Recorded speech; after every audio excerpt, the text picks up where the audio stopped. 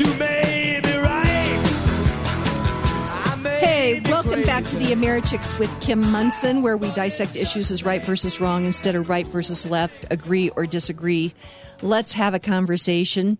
And we're having a conversation today. We've got Jason McBride, Presidential Wealth Management, in studio. It's great having you here, Jason. Thank you, Kim. It's been great to be here. And it's been a week for you. You have run into some really wonderful people. I have. And this morning, when I was coming here to the studio, I took a wrong turn. And sometimes you take a wrong turn for the right reason. I ended up at the convenience store, the Ulta convenience store, right there at the corner of I-225 and Iliff. Okay. I went inside. There was a fellow behind the counter. His name was Spencer. He was just the friendliest, happiest, and this is 5 a.m, and it's just such a wonderful experience to have him help me check out with my couple of items. Again, he was so nice, super friendly, super efficient, and just the kind of person that you meet that puts a smile on your face for the rest of the day. So, I told him that. How wonderful a job I thought he had done. Then I remembered I was coming to do your show, so I ran back into the store and asked him what his name was, just so I could mention this. So if you're hearing this and you're on Iliff and you're passing by the Ulta store at 225, stop in, grab a cup of coffee, and tell Spencer that he's famous now on the radio for his wonderful customer service. I think that's great. Jason, you have mentioned that you've run into a lot of really wonderful people. I think also that if you have an attitude where you are seeing the best in people, I think that many times that plays out in your life. And so you have a really positive attitude. And I think that that's probably why you run into so many good people.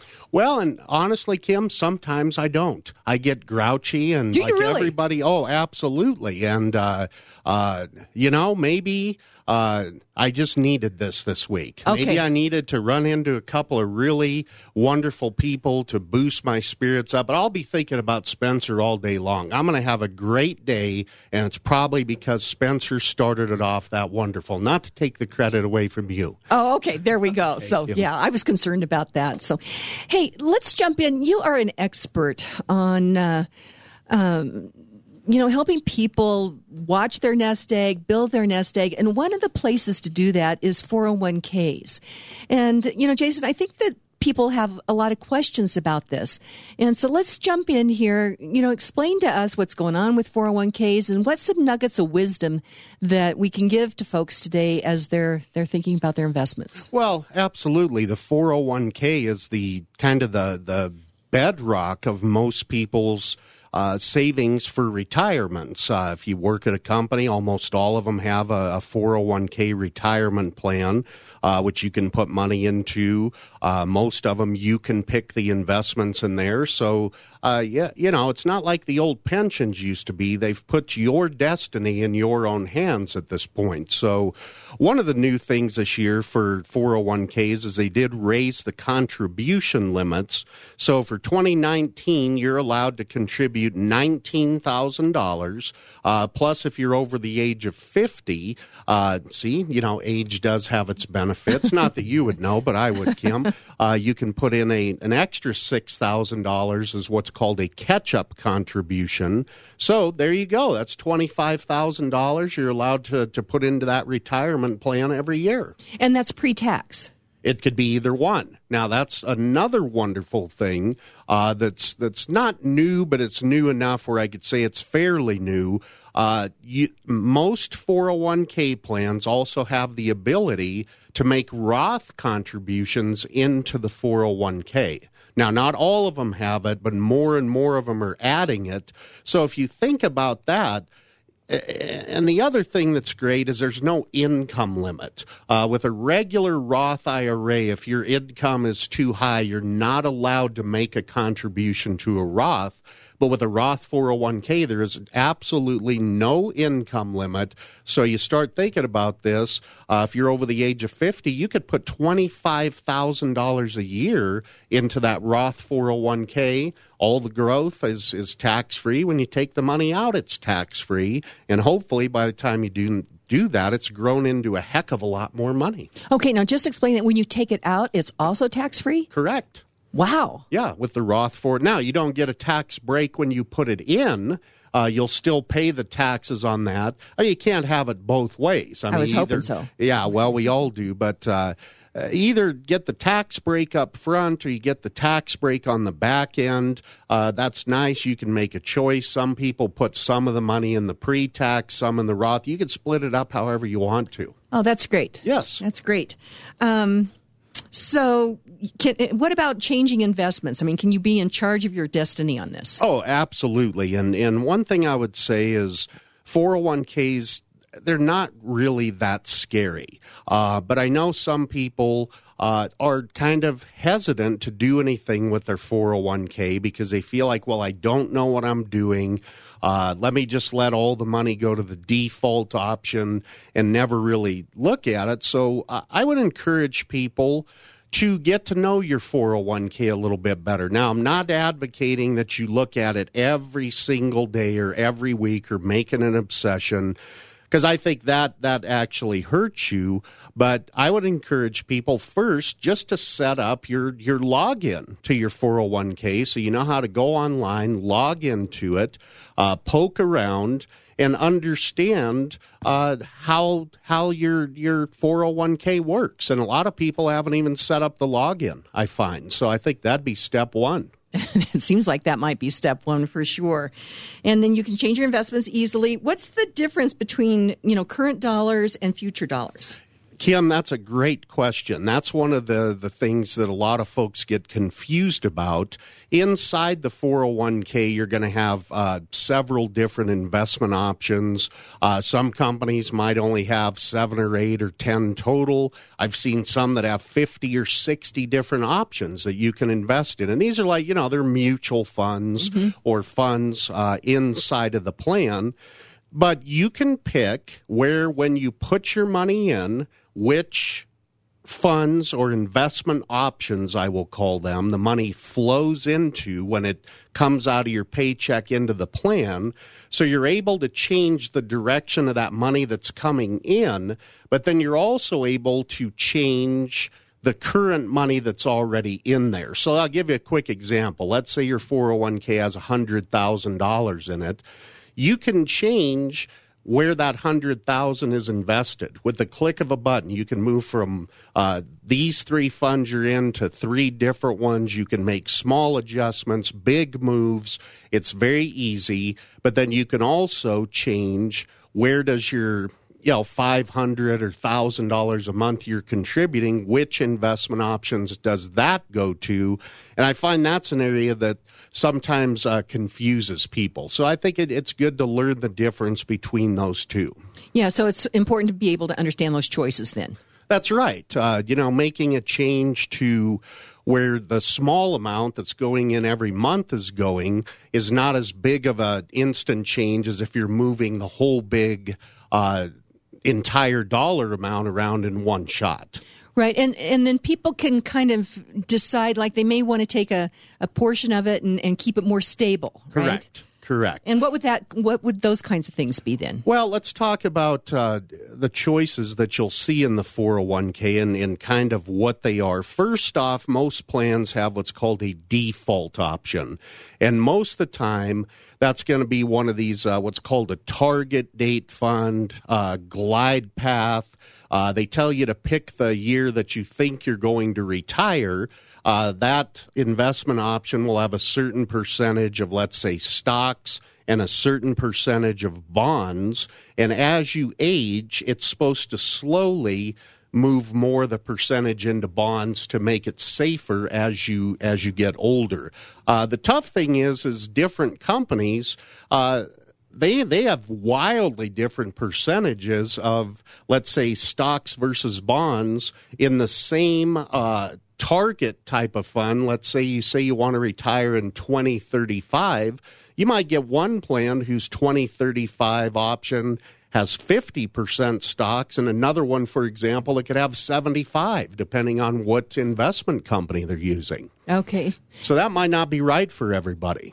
And how do people determine that, Jason? How can they try to figure out what's best for them? Well, I think keep in mind on your 401k site, sometimes you really have to poke around for it, but there's very complete information on each one of the options. It should tell you what the composition is, how much is in stocks, how much is in bonds, what has the performance been over the long term. So those that research is available there on the 401k website. You just might have to dig for it. So, Kim, I wanted to talk about kind of what the differences are between kind of stock funds, bond funds, and stable value and money market. Are we headed to a break now? Yeah, or let's go to break. After? And I think that's really important for people to understand that, Jason. When we come back, I am learning so much about 401ks with our great partner, Jason McBride, Presidential Wealth Management. And when we come back, we're going to be talking about stable value, bonds, stocks, and I think this is really going to help people understand their 401ks a lot better. So we will be right back with Jason McBride. Hey, welcome back to the Americhicks with Kim Munson, where we dissect issues as right versus wrong instead of right versus left, agree or disagree. Let's have a conversation. And check out our website, Americhicks.com. All of our shows are archived there. Lots of great information. And we are the Americhicks on Facebook and Twitter as well. We have in studio with us our valued partner, Jason McBride with Presidential Wealth Management. We're trying to get our brains around 401ks because it's important to plan for your future. You either plan to fail or fail to plan, one or the other, right? Right. That's an old saying, usually true. Usually true.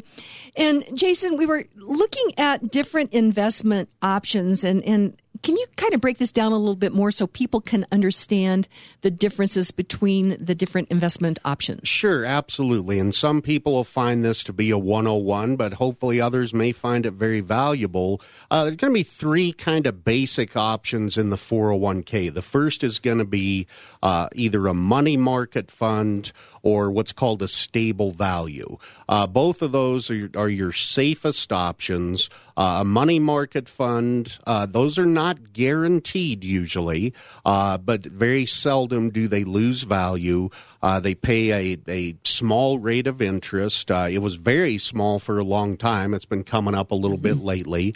But then you've also got in some plans what's called a stable value fund, which is similar to a money market. They usually pay a little bit higher interest. Those are considered to be guaranteed because they're backed up usually by an insurance company or an insurance contract, and they could pay a little bit higher rate of interest. And let me back up for a moment. I'm not 100% sure on every one of these, but I do believe that at least some money market funds now are backed up by the FDIC as well. Okay. After the debacle we had in 2008 that spooked a lot of people. Okay. So that's your most boring, safest option.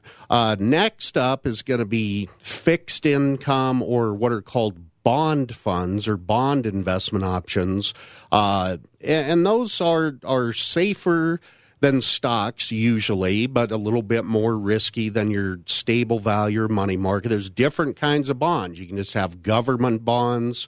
Those are considered the safest. They're also probably the most sensitive to interest rates. If interest rates go up, they're likely to go in the other direction. So, Jason, just a question on bonds, though. Yes, bonds, of in course. essence, is almost kind of like the person who has the money, the invests in bonds. They're loaning their money to these companies. Correct. And the company then is paying an interest rate on it. Right. And then at some point the bond matures and the principal comes back. Okay, great. So that would be an individual bond. Inside of your 401k, you're going to have investment options like a bond fund. So a whole bunch of them. That has a whole bunch of them. It's not going to have a maturity date. Does that make sense? It does, okay.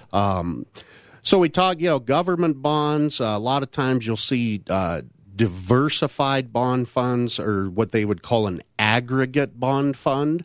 Those might have all different kinds of bonds, some government, some corporate, some mortgage-backed bonds. They may have a little bit of foreign. They're going to be very diversified. Most of these type can move around a little bit to different types of bonds depending on changing market conditions. And those are the most common type that you'll see.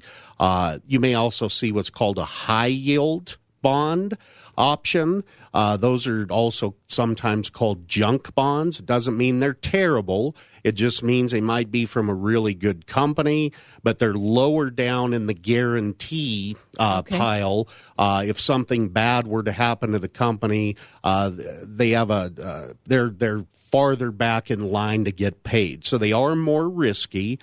They are more volatile most of the time, and sometimes they're going to follow the stock market a little closer than the bond market. They're more economically sensitive than interest rate sensitive, but generally they pay a higher rate of return for taking on a little bit higher risk. Okay. So you'll see that. Finally, you might see what are called a floating rate option. Those are bonds that the interest rate that they pay actually moves up as interest rates move up. So that gives you some protection. Again, with a normal bond, if interest rates go up, the price of the bond goes down. They're inverse to interest rates. A floating rate, because the interest rate moves up with interest rates, they offer some protection against interest rates, but they're also economically sensitive, and they can get very volatile sometimes if the economy gets bad. Makes sense. Yep. Last one, and I'll hit this real quick. You may see bonds from foreign countries or even emerging markets. Of course, those are, again, usually higher interest rates, accompanied especially with emerging markets by a higher degree of risk. So there's kind of your bond options in there. Okay. Okay, Kim, any questions for you? I think that really explains a lot, so thank you. Okay, and then finally the one that everybody loves and seems to know the most about would be your stock options. You're going to see in there maybe large cap, mid cap, small cap. That's just talking about the size of the company that option might invest in. Generally, large caps are considered the safest. Small caps are considered the riskiest. I tend to feel like when the market goes to heck in a handbasket, they all generally kind of follow the same direction. There may be some differences in return, but don't expect small stocks to be going straight up if the market is going straight down. They're going to follow the shape. They may also talk about growth versus value. It's just what it sounds like. A growth-oriented investment option is looking for companies that are fast growers. They might be technology, biotech, new and exciting businesses, while value a lot of times are either kind of your old blue chips that pay good dividends, or it could be companies where the stock prices have just been beaten down because they're out of favor, and you're waiting for something to happen to recover them. So you're buying them at a value. They're the bargain stuff. The most risky would probably be what are called sector funds, and those only invest in a specific area. They might only invest in energy. They might only invest in healthcare. They might only invest in financials. And those are generally going to be your most volatile options. If you happen to get it right and the sector catches on fire, it's very rewarding. But if you happen to do it wrong and then the sector goes out of favor, that's where you're going to feel the most pain. And unfortunately, Kim, we know how it goes. People get excited, and again, this is just human nature, about the things that are doing the best. And that's why, I think the sector funds, over time can hurt you pretty bad too, because people tend to pile into them when everybody's talking about how great it is. Okay? And people can actually, if they decide that they want to do something a little riskier like that, I mean, they can just take a percentage of their 401k and do that. Right. You should be able to split it up into as many different options as you want to. I don't know that splitting it up 50 different ways is gonna help you that much. Maybe I'd like to finish up today with what to look for when you're trying to pick which fund to go into. Well, of course, you'd want to look at their track record. Now, of course, I always have to say past performance is no guarantee of future results.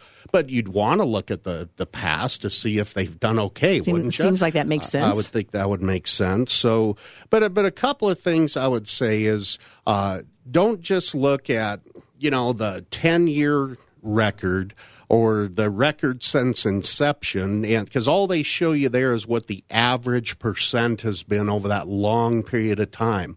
And I know a lot of, that one has done the best. I'll just put all my money in there. I would dig a little bit deeper. I would want to look at how did the fund get to that percentage? What did it do year by year? Try to find that on the site. What did it do every year? Did it have big swings up and big swings down? Because the question again becomes, yes, this investment option did fantastic over a 15-year period on average, but could you have stayed on for the ride? Yeah, it's kind of like a guy that maybe is telling you about this wonderful roller coaster. Mm-hmm. Oh, and it goes up and it goes down and everybody's talking about it. Well, did you ride it?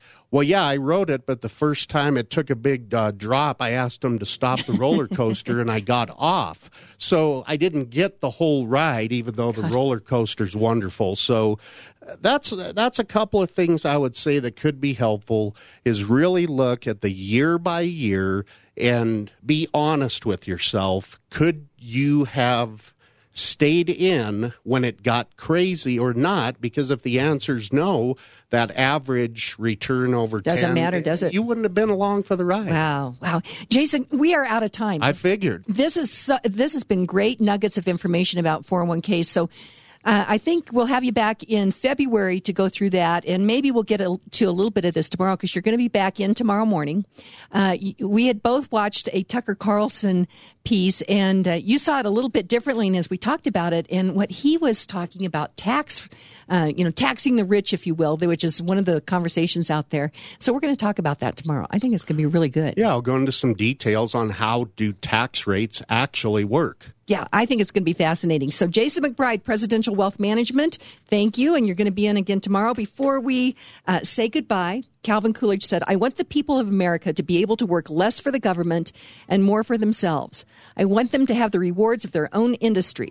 This is the chief meaning of freedom. Until we can establish a condition under which the earnings of the people can be kept by the people, we are bound to suffer a very severe and distinct curtailment of our liberty.